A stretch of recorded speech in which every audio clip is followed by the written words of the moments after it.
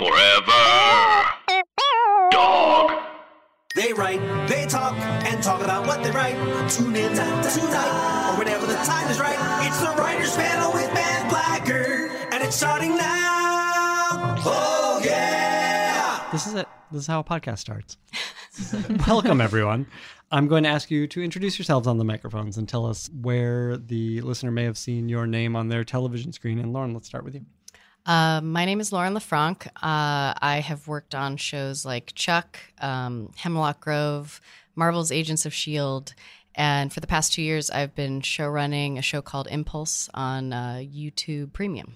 Can you tell us a little bit about Impulse for people who have not seen it? Sure. So Impulse is really a story about a young woman who moves to a small town. She suffers from seizures.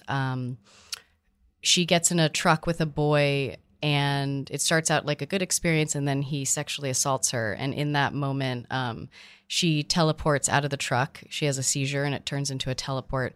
And she ends up crushing the truck on the boy, and he becomes paralyzed. And so it follows her journey trying to discover what this new power she has is. And obviously we delve a lot into sexual assault and trauma. And it's on its second season now. Great. Congrats. Sara. Hi, I'm Sara Saedi. And the very first show I was on, I don't think anybody would ever remember it. It didn't last very long. It was a half-hour comedy called The Goodwin Games on Fox. It was a lot of fun. It was a great first job to have, but had a couple of dry spells after that show, so I decided I was going to try my hand at 1 hour instead of comedy, and that's been a much better space for me. Why do you think that is? I don't know, honestly. I love comedy, and I feel like when I would go into meetings, people were expecting somebody that was either stand-up or had done like a lot of UCB or improv, and that's kind of not my personality. Yeah. And so I felt a little bit like I was competing for jobs with performers and not just writers. And I've worked on a lot of lighter dramas, so it's been like a very happy medium. So I was on a show called iZombie for 3 seasons. And then most recently I was on Grand Hotel on ABC. And then right now I'm writing for Katie Keene, which is the Riverdale spinoff on the CW. Great. Ashley and Bart. All right. I'm Ashley Lyle, and my writing partner here is Bart Nickerson. I'm not sure how we're supposed to tag team our credits. We can go back and forth. So we started, our first job was on a show called The Originals on the CW, which was the Vampire Diaries spinoff. From that... I'm Bart Nickerson, and we're also sharing a microphone. So I started on The Originals too, and then we moved to Narcos, and then we moved to... Dun, dun, dun. I guess technically then we moved to Narcos Mexico, although they didn't tell any of us writers that was going to be a different show. Oh, that's funny. So as far as we were concerned, we worked on seasons 3, 4, and 5 of Narcos. I guess IMDb begs to differ, but I think that's a little bit of a Netflix thing. Yeah. A Netflix scam. A Netflix scam, pretty much. They're like, oh no, we have 2 seasons of a brand new show called Narcos, Mexico. And after that, we most recently were on an upcoming show on AMC called Dispatches from Elsewhere that is coming out in, I believe, February or March. It's created by Jason Segel. It was an amazing experience, but we actually had to leave it a little bit early after writing. We wrote 3 episodes, and then we left to do a pilot for Showtime that I will let Bart introduce. Here's the mic.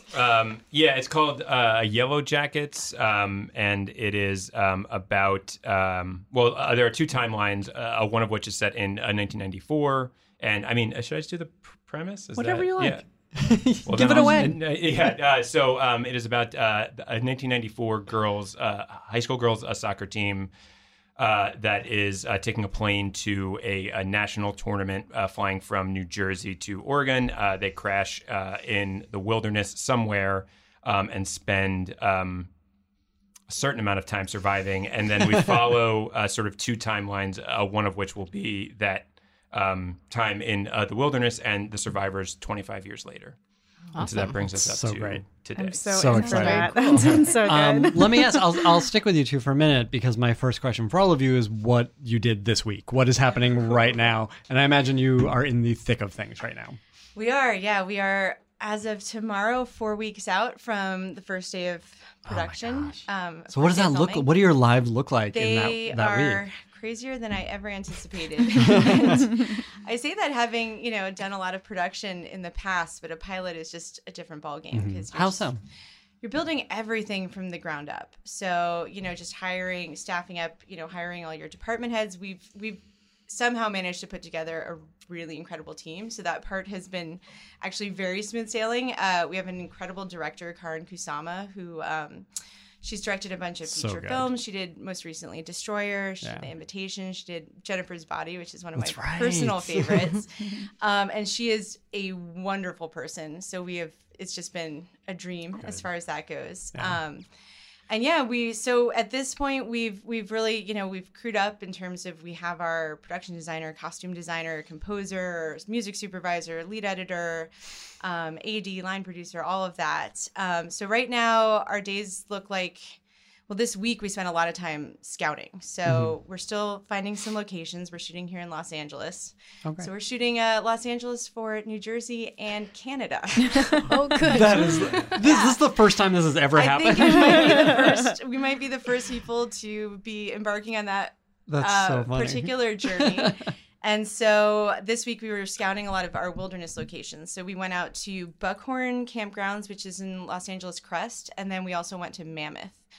So we're really crossing our fingers for Mammoth, because Mammoth is beautiful and it really does feel very remote. Yeah, that's so neat. Yeah, I mean, it is like a strange experience, because it's like you sort of it is in a lot of ways almost like the inverse of writing, in that like it's like the days are very long, but like each like moment is like a less intense. I guess maybe also like a lens to view this through, as I have like a very conflicted relationship to the act of writing, where I find very little joy in it. And so like it is weird and different and like pressurized and again, like, just like inverse ways. I feel like I'll be able to have this conversation better like a year from now. While we're on the subject, let's go to Lauren on this, because you've done this. You were here 2 seasons ago. Yeah.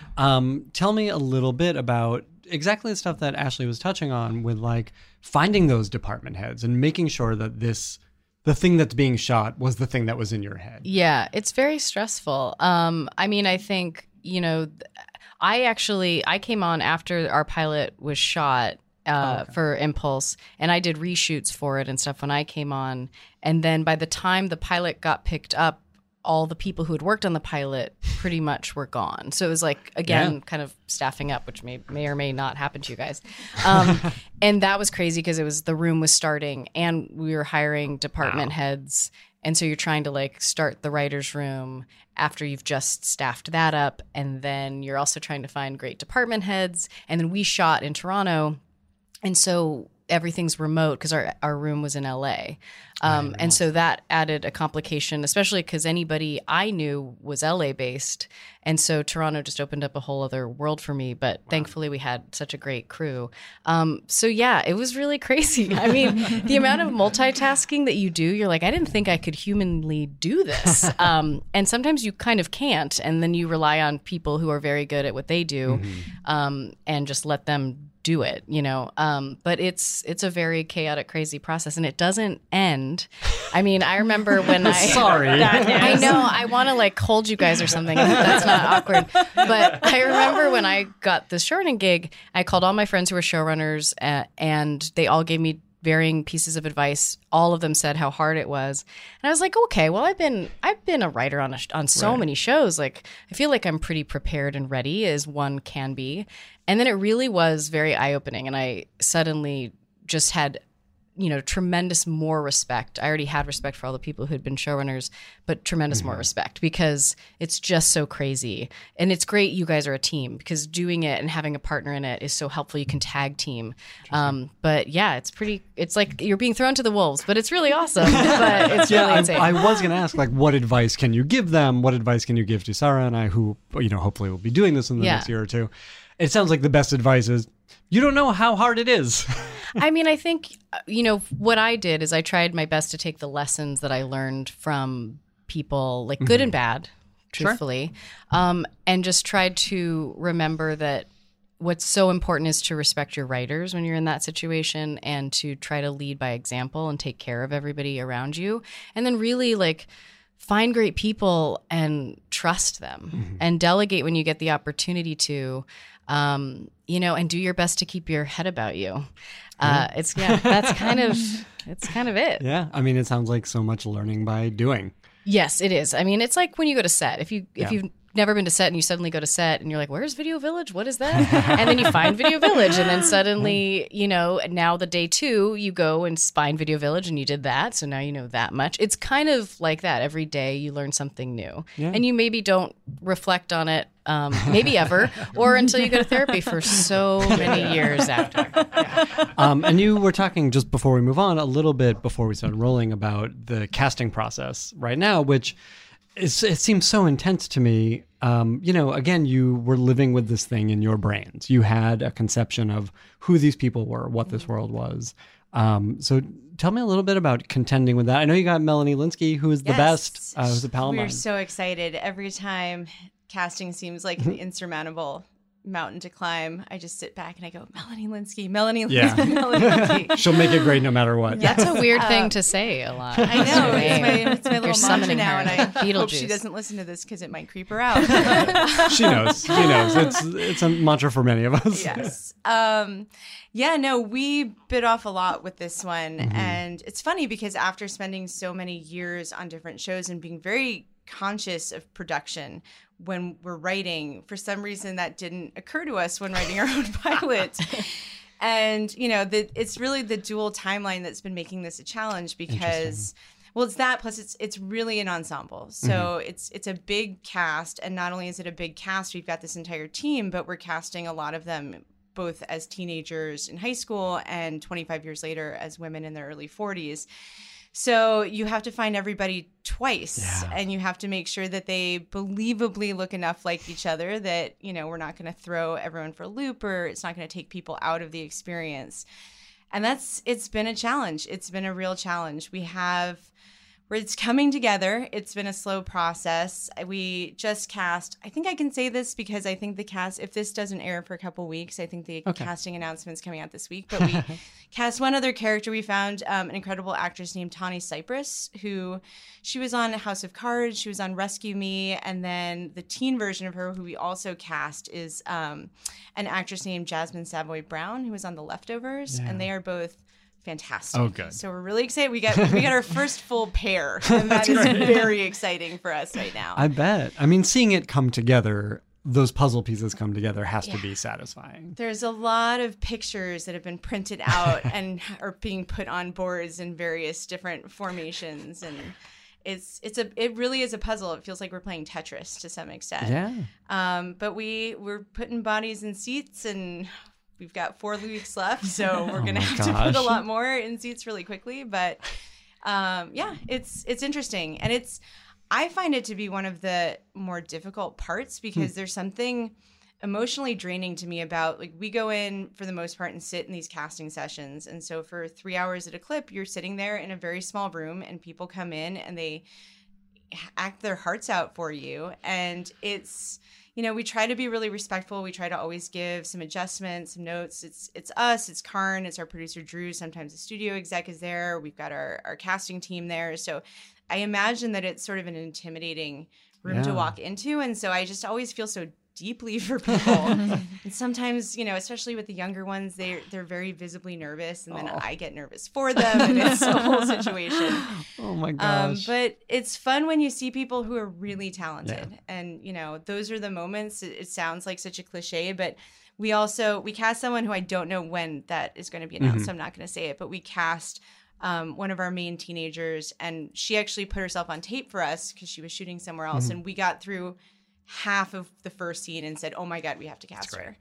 That's awesome. So there are amazing. those moments that are great. I mean, it is, I'll say, like, I know a number of actors listen to this podcast, and as much as we say it, it bears repeating. Like, we want to see you succeed. We want the best person to come in and knock it out of the park and want to hire that person.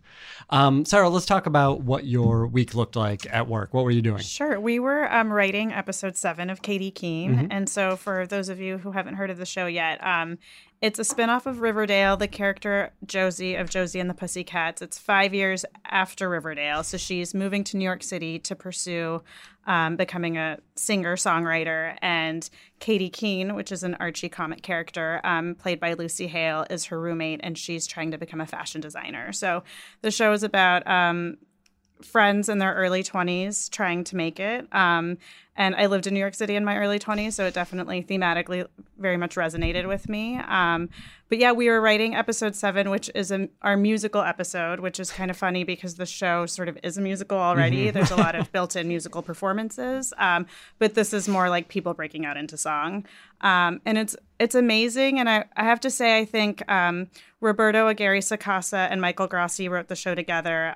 Roberto also runs Sabrina and Riverdale, and he has such a specific look to all of his shows. And they really describe Riverdale as noir, Sabrina as horror, and Katie Keene as their romance. And it's just like a very beautiful looking show, too. And we talk about it being like the New York of our imagination. So it's very much kind of a throwback to the 80s and the time of Andy Warhol. So it's been a lot of fun. Oh, that's neat.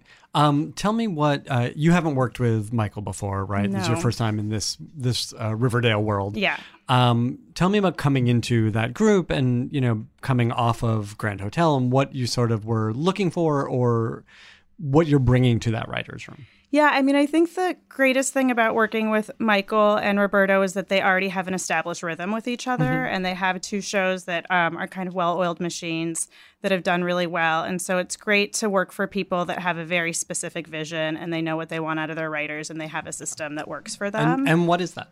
Well, we do group write everything, which basically we break the episode together in the room, and then we do something called instead of an outline, we do a story area, but it's essentially an outline because it's very detailed. So we split everything up. We split it up either by acts or scenes, and then we go off into our offices and work on story beats, and then we come back, and then we blend the episode. So we put all the beats together, and then we split that up too. Wow.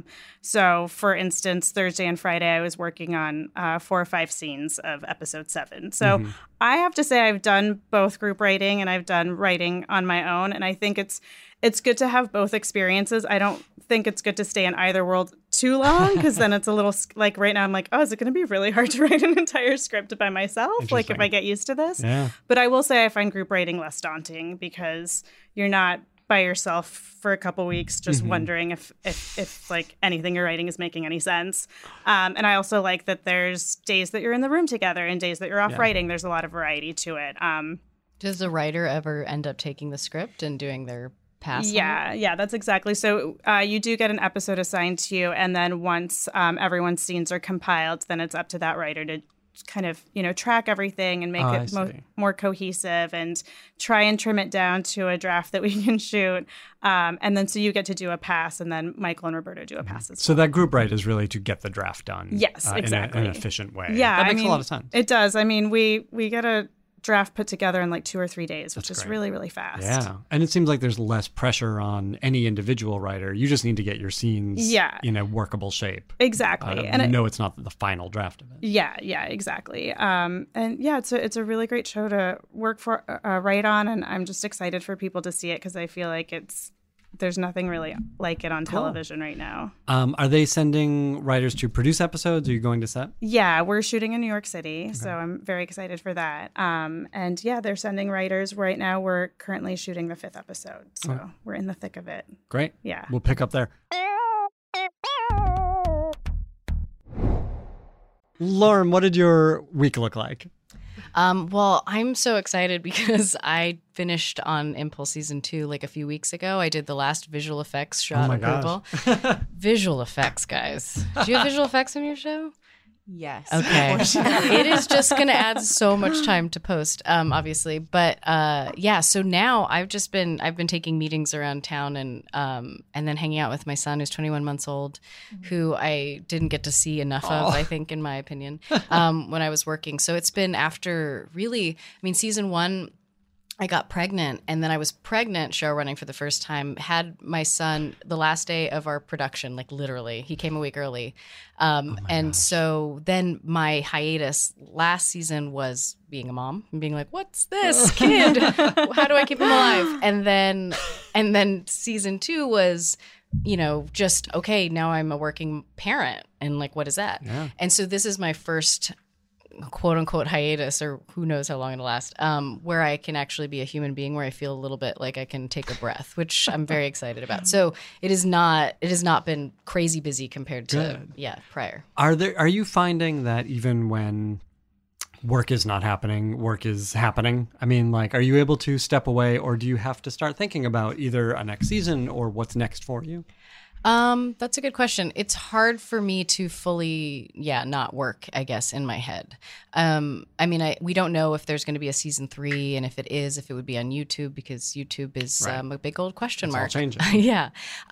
So that's tricky, because it's always, how much am I going to let my mind go into these rabbit holes, what's healthy, what's not. And then it's also like, what kind of thing would I like to do next, regardless of whether it comes back or not, because I'm kind of in that place now. So my brain's always problematically working. I wish it didn't as much. I wish I knew how to shut it off better, but yeah. I think we are sort of all afflicted with that, right? Yeah. It's part of why we do what we do. Yeah, that's why we don't like to write. Right?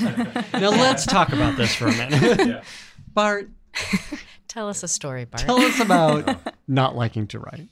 What part of it don't you like? What part do you like? Okay, well, the part that I guess I like, and I guess how this happened, was actually the part that you were describing, is the sort of like the idle like mulling of ideas, or like, how about this thing? Like I guess like I do find that actually like pleasurable when you're at like the more like macro abstracted, like, just even like small ideas. So like that sort of a rumination period, I guess I find very enjoyable. And then there's the part where you have to like, it's time to sit in front of the computer and do it. And I guess I thought a lot about why I don't like it. I don't have a good answer other than it is just like, I guess like, it just feels like a siege of like, just like, I also find it like just like mentally uncomfortable, the like holding the ideas and like trying to sort of like,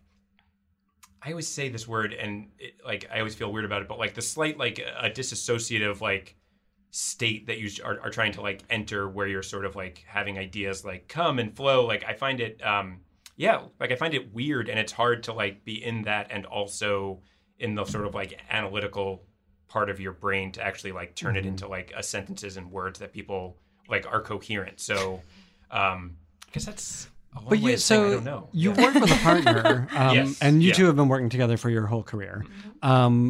Does that take the pressure off of you, or do you still feel like I have to make this A+ for Ashley?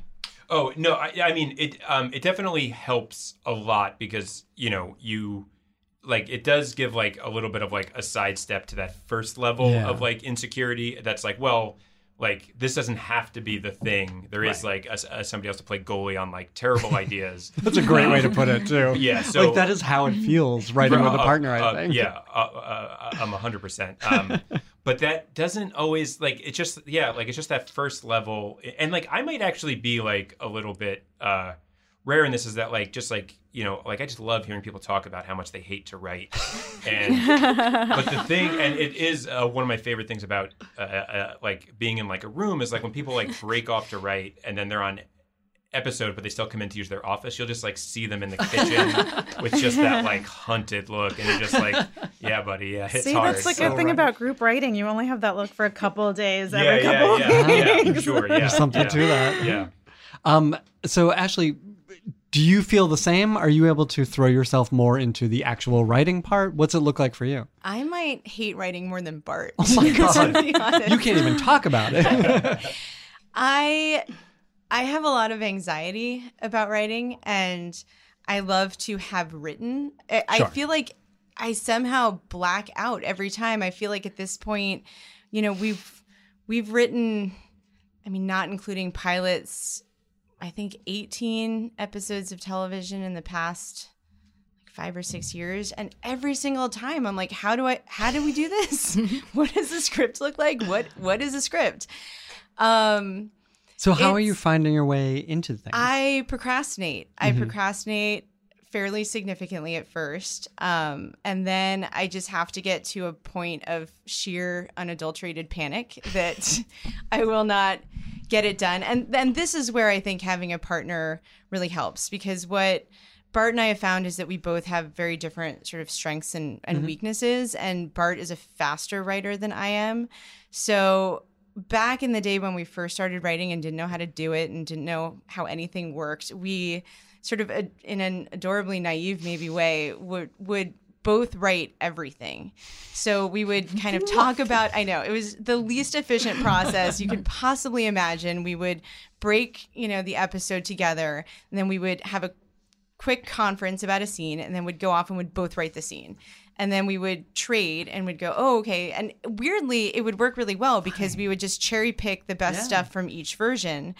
And I think if we had infinite time, which we absolutely do not now, we would probably still do that, because it's liberating when you're writing to know that, oh, if I don't have a good line here, I don't have a good joke here, I don't know what to do with this part, or I don't know how to end the scene, there's a really good, strong likelihood that the other person does. But now that we have, much tighter deadlines and cannot do that, what we generally do is that Bart kind of does a first draft. And I tend to have a sort of more editorial approach. So I essentially, and sometimes he'll just start ahead on the script. So I'll start from the very beginning. He'll jump ahead a little bit. And then we just kind of go back and forth. And it's what works for us now. But I don't trust people who say that they love writing. we had one of the writers, one of the co-creators of Narcos, Doug, who is lovely. He was hilarious. But he'd be like, "Hey guys, I love writing." And we're like, "You're a sociopath. Like, how is that possible?" I just want to add a quick addendum. Ashley does a lot more in the second draft than just have like an editorial approach. I feel like a thing that you're really good at is sort of like finding what the scene is like actually about and like restructuring it. And there's a lot of like a rhythm stuff, and then just like a lot of like new stuff. I just don't. And frequently, I find myself doing that too. I work with a partner, and like sometimes that doesn't feel like writing, it does feel like editorial, which I understand putting it that way. But yes, sometimes you need that stuff down so you can start to work with it, and that you have two of you means it's a whole new perspective on that new draft. Sara, first of all, do you like writing? I mean, I think my favorite part of writing is rereading stuff I've written that I'm like, oh, I kind of actually, that was good. But I do feel like I blacked out during the process of actually putting it together.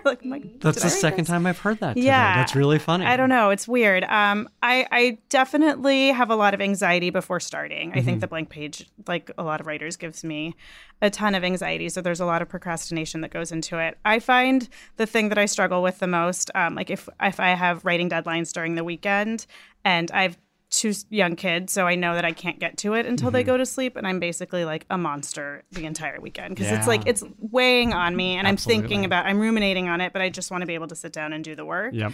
I wouldn't say that I love the process of like sitting down and doing it, but once I do get into a flow, I start to enjoy it a little bit more. And you've written prose too, we should say. You have a great memoir called Americanized, which I really love, as well as young adult fiction. Is there a discernible difference for you, either emotionally or in the process of writing prose? Yeah, I mean, I think I actually started writing books during my dry spell of getting staffed, because I just felt like I had to have something to do. And I also did it because I wanted to have IP that I could maybe develop for TV. So it was all sort of like tied into TV writing. Sad we have to think Exactly. Right? You kind of have to write your own IP. But I find the fiction, writing books, much harder than writing scripts, because it's just more words to fill on the page. Although it's nice that you can go into the character's thoughts and you can go on these tangents that you can't when you're writing a script. I found writing the memoir probably the easiest, because it's in your own voice. You're telling your own stories. Maybe the most challenging part about it was that I was also sharing details of other people's stories and wanting to make sure that I was respectful and that I wasn't going to be offending anybody, but that I was going to be honest at the same time. But that was probably the fastest thing I've ever. No, I mean, not faster than writing a script, but it came pretty easily. The least painful. Yeah. But then I've now developed that into a TV pilot, and that was a strange experience because it's sort of like taking a memoir and then doing a more fictionalized version of it that works for television. So yeah, it's been an interesting process. But I would say, I mean, writing a script is just faster and easier because it's less words to fill. I want to pick up on some of that stuff that you mentioned, but I want to wrap this up. Lauren, tell me about, first of all, do you like writing? I mean, I do. I'm like Ashley and probably everybody. I like having written. And there's some famous quote that I'm blanking on right now about that. Yes, Dorothy Parker. But yeah, it's interesting. As a showrunner now, I write so much more than I ever did. And I wrote a lot prior for a lot of the shows that I worked on, but I'm touching everything. And so because of the timeline, I can't really like fully go into that dark place. Interesting. Because also I find it's my job to make sure no one else feels like they're going into a dark place. And so what I try to do is empathize with every writer. We all own the fact that we hate it and we love it in moments, but like love is like a weird word to use. And the thing that I realized through my husband, who's also a writer, is, you know, I'd have these dark days in writing anything where I'm just like, this is bad. I'm a hack. I'm a total hack. I don't know how to do anything. And he was like, if you feel like you're a hack, you're not a hack. If you feel like that, then you're being honest and like you're gonna get yourself out of it. So in that regard, that's really helped me. I've just kind of owned that as a thing of this is part of my process of always kind of believing that this is garbage for a period of time, and then it'll get better. So yeah, but yeah, I have not been able to really, I like laugh at my former self, I guess, who used to be like, I'm on script, guys. Everyone, I'm on script. I've got to work really hard for this period of time and I've got to make it great because I'm on script all the time. Right. And I'm like working with production and I'm doing tone meetings and I'm talking to the director of whatever episode. And it's that multitasking brain thing that's so crazy. And so for me, it's about carving time when I'm showrunning out to write. Away from the room and away from production, which has really been hard to find, but trying to make an effort to do that. So when you do carve out time, are you able to get into it faster and get the stuff done that you want to do? Like, have you trained your brain to do that? Kind of, yeah. I mean, you get into this weird routine. I like to write in the morning versus the afternoon. If I start in the afternoon, I can't really get anything very effective done. So I'll go to a cafe a lot of the time when we have our room, and I'll ask my assistant to help me not have a million emails coming into my inbox, and just, you know, if people are calling, unless it's an emergency, like just kind of allow me this time. And I like going to cafes because I don't know anyone there and I don't have to talk to them. They don't need to see that look in my eye of sadness. And I can just be in a little world, in my own little world for a chunk of hours, and then I go into the room and catch up if I've missed something. And that's not always the case. I'm not always writing, but when I need to, I try to do that and then try to do meetings in the afternoon, or just try to find room time and production time and writing time. Yeah. It feels like so much about it. Even like we are not showrunners, and I imagine you feel the same way, that like so much is about time management, and getting a job is as hard as having a job, if not harder. And absolutely. And just day to day being like, what can I do to make this showrunner's job a little easier and not add more stress to the pile? Absolutely. What have you found? I mean, just, you know, taking whatever I can off their hands, which sometimes isn't much because there's so many different things that they're doing all at once. But I think with Katie Keene, you know, sometimes we'll just start spitballing ideas if Michael can't be there, so that we have something to give him when he does have time to be in the room with us. I think that's helpful. And a lot of us love to like research various things that we're breaking or working on in the room, where if it's a lot of the show takes place in a department store. So kind of looking into the history of department stores. When we started on Katie Keene, Roberto and Michael actually gave us a long list of movies and documentaries and books that inspired them. So I think that was really helpful to get into the space that they were in. But yeah, I mean, I think the best thing that you can do to help a showrunner. Like the analogy that I use is like they're throwing the party and they do want to make sure that everyone's having a good time. It's like you don't want to be throwing the party and there's that one person at the party that has no one to talk to or isn't having fun and you feel like suddenly you have to be responsible for them. So I feel like as much as you can be a positive presence in the room and always be dialed in and always trying to provide solutions, I think that's really the best thing you can do being on staff. That's great advice. Let's talk about some staff experiences that you all have had and sort of what you learned from those and are taking to where you are now. Ashley and Bart, let's start with you. Was the originals the first staff job? I'll take my answer off air. Sure. Yes. So the originals was our very first job, and it was trial by fire in the best possible way, actually. Julie Pleck, who is great. We still in touch with her. I was just texting her this week and asking her for some showrunner advice. Good.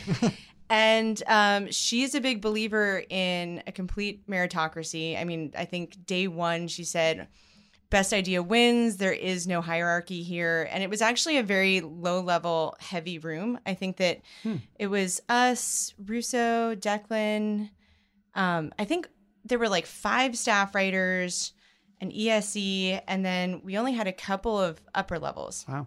So it was just an immediate, you were thrown in, dove in head first, and we actually got asked to write episode 3. So Julie was writing, there was a backdoor pilot, and then she wrote episode 1, and Mike Narducci, who was sort of the head writer and then subsequently kind of became the official showrunner of the show, wrote episode 2, and they asked us to write episode 3. We were like, okay, let's do it.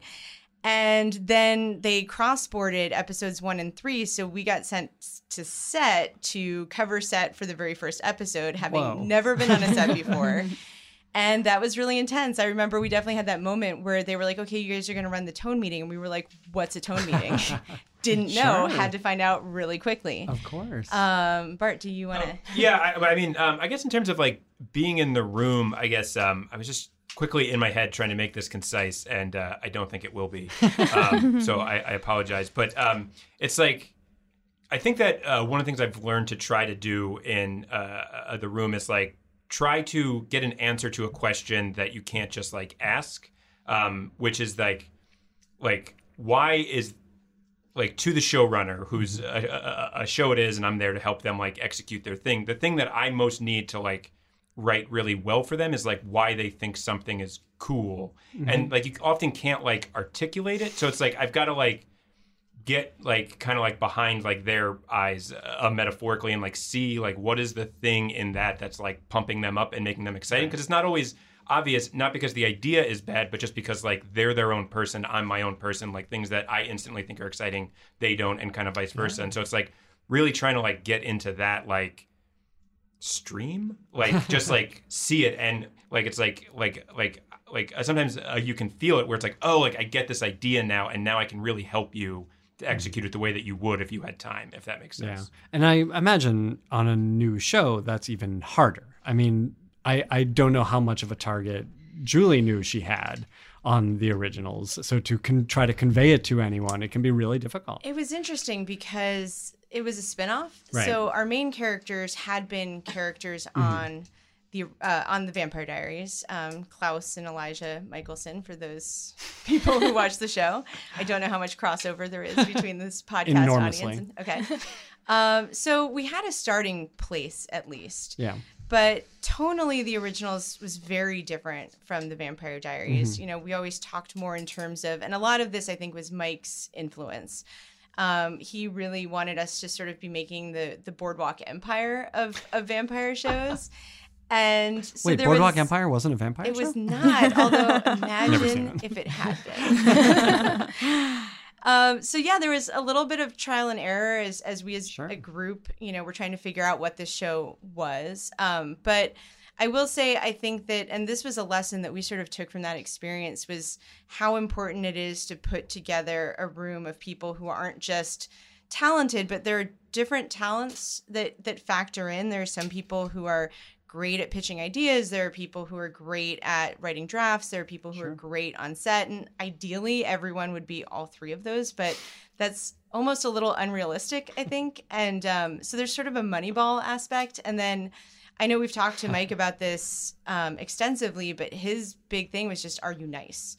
And it's huge because everybody stayed for the first 3 seasons, pretty much across the board. It was a really tight knit group. They all came to our wedding. Like it became a family. And I think that it was just a much more productive environment because of that, because there are always personalities and, people get on each other's nerves occasionally when everybody's stressed out. But by and large, I think that everyone was just a good person. And I can't stress enough how important that is in terms of a writer's Having room. a no asshole policy is so key and so important.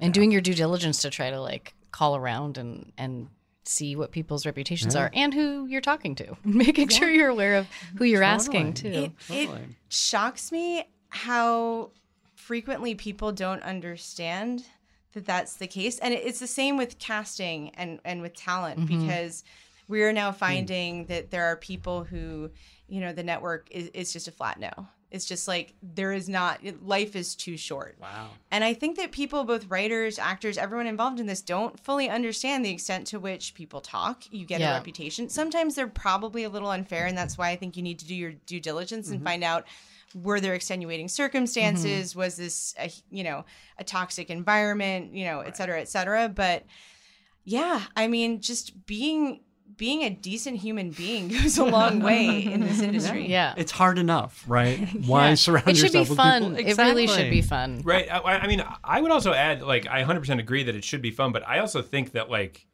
just like that also translates into the bottom line. Like, just like time and like people's energy is like such a finite kind of resource. Like, if you're stealing a lot of time with like antics or kind of whatever, like you are like actually like hurting what ends up on the screen, because it's like, like it's just hard. There's so much to do that, absolutely. So Yeah, that's a good point. Lauren, let's talk a little bit about that and some of the rooms you were in before becoming a showrunner. What did you learn? Again, you mentioned taking good and bad from some of these rooms. What was some of the good that you learned from rooms you've been in? I mean, honestly, I've been very lucky to work with a lot of lovely people. And so that's inspired me to want to continue to only work with lovely people. And I've definitely been in, a bit of chaos. My first job was a show that got canceled after 9 episodes, and it was crazy. But it was good, and I've acquired so many great friends from that experience, because when you're in the trenches together, you're like, what's happening? I don't know. And I was so green at the time, too. I was just so excited to get to write anything. So even though we were like group writing at 3 a.m, I was like, wow, this is going to get made, because it has to, because we're going to shoot it like tomorrow. So that was helpful, that I was so green that I didn't know any better. But yeah, I mean, I've had really great mentors, not just in showrunners, but in other writers that were more seasoned than I was when I was coming up. And I was lucky, on Chuck, Chris Fedak and Josh Schwartz let me go into post a lot. We went to set all the time. I wrote a bunch of those episodes, and that was so invaluable. So I'm a big proponent of trying to teach and mentor other writers. And I think it's your job as a showrunner to do that and do the best you can with that. I think the thing that's kind of become challenging is these shorter orders. Yeah. So my show's 10 episodes, and this season we had a little bit more time to write in advance of production, which I asked for, which was a gift. But then also it makes it harder for writers to go to set. And so I had to fight and ask the studio for more money to allow for them to go to set, which you can do. It's a thing, and you have to take it from your budget, I realized. And I didn't know that until I asked. And then I realized if you start to ask for certain things, eventually you actually can get that, which I would, I think it's so important. And we shoot in Toronto too. So it became more expensive to allow those writers, once we had wrapped the room, to go to set. That's great. Can I ask, this is like so inside, but like where in the budget does that come from? Your show budget. But so what? Well, you're pulling it off the screen if it's not already in your writer's budget. Gotcha. There's like a certain chunk of change that's divvied up a certain way, and then you can start to pull from different pieces, like from your visual effects budget or from costumes or something. You can start to pull that off. can find it. Yeah. And so it could mean, the argument against it is it could mean that your show's maybe not going to look as good or can't do that location or what have you. Is it the kind of thing, though, that now knowing that you could build into a writer's budget, or would that never fly? I mean, I don't know. It's the studio and how they manage the money and what the line producer's really doing is just like a bit of a... They're wizards, right? There's they have always cauldrons and shit. Here's the thing, though, I've found we always have money left over at the end of the day. And I would really prefer that we don't. I want to go a little over and be like, sorry. Do you want that out there? Yeah, but instead it's always, But, I take your point within for sure. reason. Yeah. But you don't want to pull back on your storytelling. You don't want to be afraid to tell certain stories. And so it's a little bit of a confusing process when you're in charge of that because you don't really know, I don't anyway, like fully deeply where the money is fully going. Yeah. And so it's a bit of a conundrum in that regard. And so when someone says you're over budget, you have to trust in that and you have to adjust. But then at the end of the day, at the end of the season, when they say somehow we managed to find all this money, it gives you pause. Yeah. So I will say that the thing that I was definitely very happy about is that when everyone was saying you shouldn't put more money into these writers in any situation, whether it was extending writers or letting them go to set, which meant that they stopped working and then started working again, which makes them costlier. Yeah. I was like, they're writers. This is where it starts. And I was grateful, and I am grateful that the studio allowed that to happen because I'm sure there are a lot of studios that wouldn't. But I'm just seeing more and more now, writers aren't afforded the opportunity to go to set and learn. And then you're not, I think, ultimately as good of a writer in TV, and it's not your fault. Yeah. It's just because you've never set foot on set, you've never talked to a director, you've never seen the actors, you don't know how the machine fully works. And once you do, though, you really, I think, become just a better writer for yourself because you can visualize it. Absolutely. And you know, too, that what's in your head doesn't always directly translate, and that's okay. And it can be a lot better if you let other people do their jobs very well. Yeah. I'll say, for any execs listening, we are doing a great disservice to a generation of TV writers because of this system that we've fallen into because of the way streaming works. Yeah. Right? And for any execs listening, I totally stay on budget. I never go over. We have so much money left over at the end of the day. It's fantastic. It's been very, very responsible. Let's talk about, so you were on Chuck for how many seasons? 3. Okay. And then Shield for a couple? 3 as well. Okay. Yeah. Were those wildly different rooms? Did you take different things from those rooms? They were different in that Chuck, I started on season 3, and so that was a well-oiled machine coming in. And I was predominantly with a bunch of co-EPs and EPs. Then they all left because Chuck was always on the bubble. So no one really believed it would ever come back, and then it just kept chugging along. And so they all left because their contracts were up. And they took other jobs on hiatus thinking Chuck wasn't coming back, and then it came back. And that afforded me a really good opportunity to just suddenly I was a staff writer and I was like, last one standing. Yeah. And so then a bunch of new writers came in and I got to work with a totally new staff. And then, so that was a very different experience. And it was more, comedy driven. Mm-hmm. We laughed a lot and we said gross things. And then Marvel's Agents of S.H.I.E.L.D. was different in that it was a first season. Hemlock Grove was also a first season. Okay. And so first seasons are hard, I think, and you're really trying to figure out the voice of the show. Together, you're looking to the showrunner for their vision, but there's a bit of them finding it too because, it's like you just cast these people and you don't fully know what they can do. And I think you do tend to adjust depending on what you're seeing. And so, they're just wildly different experiences, all with lovely people, but they're different genres. They're different, there's a lot of them were action oriented. Hemlock Grove was horror driven, and more cable streaming. Right. It was like one of the first Netflix shows. Which also must have been a kind of puzzle. Like Netflix had House of Cards, right? And that was kind of it at that point. Yeah, they had House of Cards and they were working on Orange is the New Black too. And I remember a lot of my friends were like, "Oh, have fun on your web series." I was like, "Okay." That's really funny. But it was interesting. It's kind of why I was open to going to YouTube with Impulse and working there because because people disregarded Netflix right out of the gate, and look at what it is now. And our industry's changed so much. And so with YouTube, I was like, hey, I remember this feels very similar actually to season 1 of Hemlock Grove on Netflix. And there's a million streamers now, so I don't even know. Just getting to make TV anywhere now is kind of great, there's just so many everywhere. TV shows, which is cool. It allows you to get to tell small, weird little stories that 5 years ago, people would be like, no, that'll never get made. Absolutely. Now you can put your weird stuff on TV. It's great. Yeah. Are you finding, Sara, as you develop your the memoir for television, are you finding that different doors are open than when you wrote it? Yeah, definitely. I mean, I think it helped me. I was developing the pilot for ABC last season, so I think that also helped me with staffing this year too. And we actually, I mean, it was great because it didn't get a green light, unfortunately, but we did get to the casting process because it was a show about an Iranian family. The network really wanted to make sure that there was actors out there that could play these parts. So that was a whole other layer of like sitting and casting and being like, yeah, sure, this person can play my mom, I guess. Like, I don't know, It's so crazy. It's such a weird thing. I keep saying, I'm like, someone needs to make a show within a show about the family that's like watching the show getting made about them because it's such a weird process. And I think it was actually a blessing in disguise that it didn't go forward because one casting session I couldn't go to because I was in labor. So I feel like having a newborn and doing a pilot at the same time I would have hated my baby and I would have hated my pilot. So it's good the way things worked out, but we are in the process of redeveloping it. So it maybe still has life left. That's great. But yeah, I think it also just made me more sympathetic to the process of what it's like to develop a show. And my former life was as a network executive. So that also has made it easier for me to be on the receiving end of getting notes because I was giving them for a while.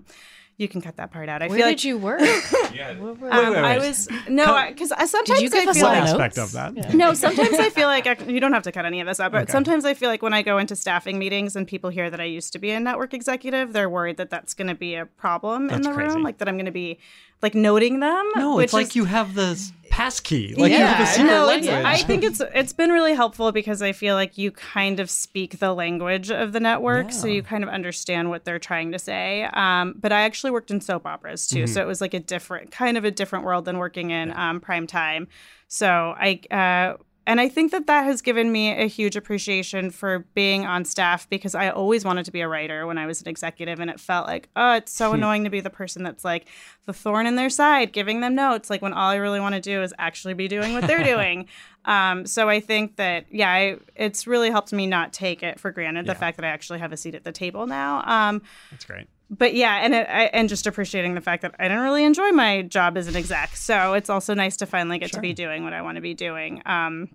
But yeah, I mean, I found that it was helpful in the development process because I wasn't too panicked by notes.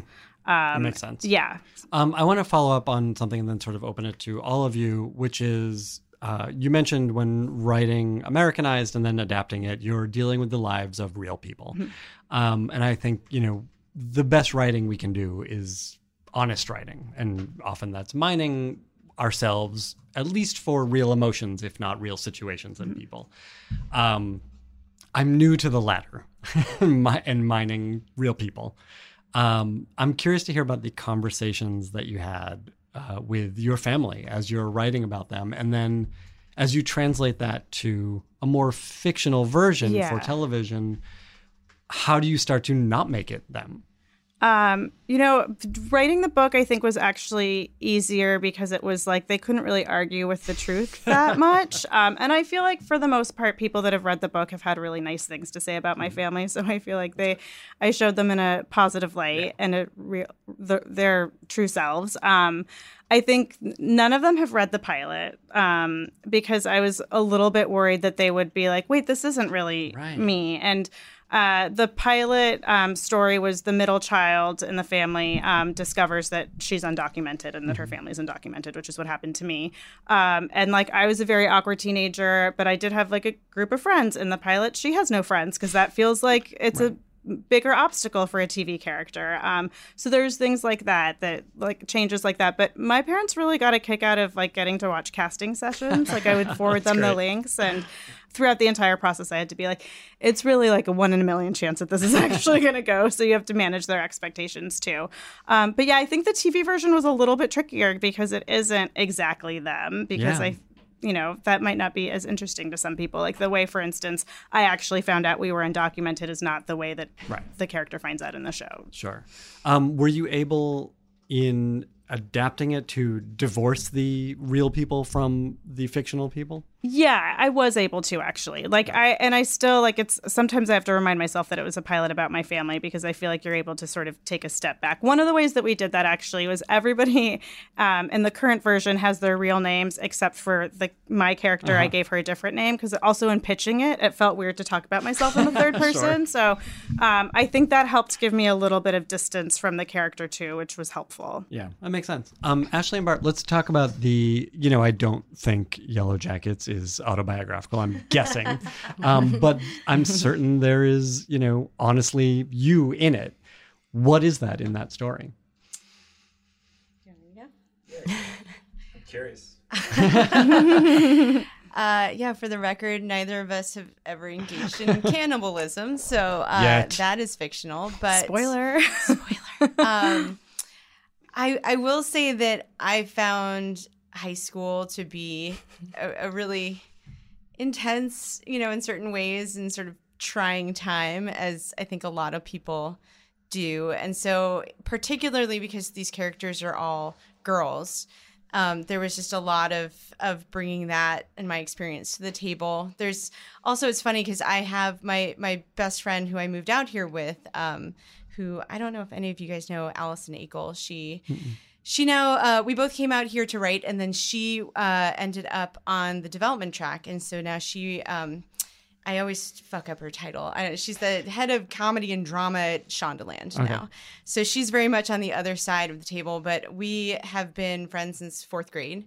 And so there are a lot of really specific moments to her and to me and to our friendship, because there's sort of a best friendship at the center of the pilot and the story that seems to amuse her. I was a little bit worried about a couple of things. You have to, right? Yeah, but she's really game. That's great. So yeah, I think that there's a lot of that in there. I think that there is a lot of, and I feel like a lot of the people we work with are now asking us, which one of these characters is, are you? And I'm like, well, all of them. Right, they all are, and none of them are. Exactly. Yeah. No. Yeah. I mean, I definitely feel like everybody I've ever I'm trying to cycle through, but I guess I do try to have it not autobiographically accurate, but I think it's a little bit like the thing that I was groping to describe about the way that I view my job on somebody else's staff is I've got to find something in this character where I can sort of see the world as them a little bit, which I mean that sounds so lame, but it's true. I mean that's the job. Yeah. I think this is the other reason that I have a conflicting relationship with writing is every time I talk about it, I'm like, guys, shut up. No, I wish we could keep going for another hour. No joke. You all are terrific, but we do need to wrap up. I'm going to ask you what you are watching these days. What's getting you excited or inspired? What are you talking about with your room, your loved ones, your 21-month-old baby? Lauren, let's start with you. He's just garbage truck, garbage truck, garbage truck. And I'm like, that's a good show. Picked up. Yeah. CBS, All Access. Full season. Yeah. I feel like Succession and Fleabag are the big ones that everybody loves, and they should. Yeah. I really like Babylon Berlin, which is on Netflix, and its next season's coming out soon. I heard it's great. I haven't started really it yet. good. And I really like Dark, also on Netflix, which deals with time travel in a pretty grounded way. And, could not stop watching it. Yeah. I mean, I think it's really nice to see international shows and be able to have, something like that we wouldn't normally get access to. Yeah. I will add, because I recommend Dark and I haven't gotten to recommend it on the podcast yet. Yeah. For anyone watching Dark, You can't be on your phone. No. There's so much to track. It is so confusing. It's so confusing. Yeah, it really, because I just started season 2 and I watched season 1 a while ago. Oh, forget it. And they had a recap, but I was like, I don't know. And like, I had to sit alone with myself for a while being like, wait, who, what? Yeah. It's very confusing, but it's nice to be that engaged because it is easy to watch stuff now and like scroll on your phone, which is disheartening for what we all do. So it's nice to be forced to like have to like watch it. Absolutely. Sara? I would say Succession. It's the obvious answer, but it was really good, and I thought the finale of the second season was really good. And I'm still catching up on some old shows that are gone now. Like I love Crazy Ex-Girlfriend, and I'm watching the final season of it. And I just started watching Unbelievable on Netflix, which is tough, but it's really, really good and very well done. Great. Ashley? I have been avoiding watching really good shows because I think I just need to turn my brain off a little bit more. And when I watch something that's great and has any sort of relevance to what we do, it's almost impossible to turn off the analytical part of your brain. So we are a full season behind on Succession, and I'm just yelling at everyone not to give me spoilers constantly. So we've actually been rewatching Friends. Absolutely. Because it is really charming in a lot of ways. It's interesting to watch it now and see how flawed it is in certain ways, and it's just easy. You know, it's 22 minutes. You can just pop one on and it goes down relax easy into the world of Chandler and I realize now how great Ross is. I never knew that. I don't Really? Are you sure? I had the opposite feeling. He had that breakup MVP thing. of that. They're on a break. Of that. You are Yeah, crazy. we're on a break thing. It's so crazy. My wife and I rewatched. Specifically talking about Schwimmer. Like Schwimmer is fucking He's really great. on Yeah, it. yeah. They're actually all sort of terrible people, so that's interesting. And then we Not started, Joey. we managed to offend all of our friends because we started playing the game of like which friend Absolutely. are you, and it turns out no one wants to be any of them. No. Like you're going to immediately offend everyone you talk to by being like, oh, you're kind of a Joey Chandler hybrid. And they're like, what? But I will say my favorite show probably of the past 5 years was Pen 15. I thought it was so good. So good. Good one. I'm in the same boat as Ashley. I'm trying to think of, but I haven't been watching anything that is like secret. So I guess I will add part of, because like I think also like a part of my like feelings about writing are informed by just before we started to do the pilot. We wrote like 3 episodes concurrently, so we're just like on draft for like a decade. I like watching Friends. I would get almost a weepy just by being like, this was a script that was finished. It was done. They did it, and it all worked out. And just like that like comforting feeling of being like, yeah, scripts I just get finished sometimes. Which is like a really nice feeling. That is amazing. I will recommend, by the way, my wife and I rewatched Friends a couple years ago. She had never seen it. Oh, wow. Which was fascinating to watch with her. So fun. Whoa. Yeah. She was like in a coma in the 90s. I don't know what Yeah, happened. is she okay? She'll be barely okay. watched Yeah, she it. Yeah.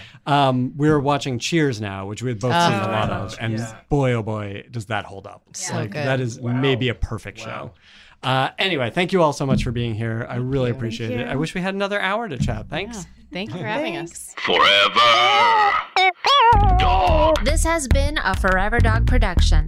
Executive produced by Brett Boehm, Joe Cilio, and Alex Ramsey, and mastered by Anna Rubinova. For more original podcasts, please visit foreverdogpodcast.com and subscribe to our shows on Apple, Spotify, or wherever you get your podcasts. Keep up with the latest Forever Dog news by following us on Twitter and Instagram at Forever Dog Team and liking our page on Facebook.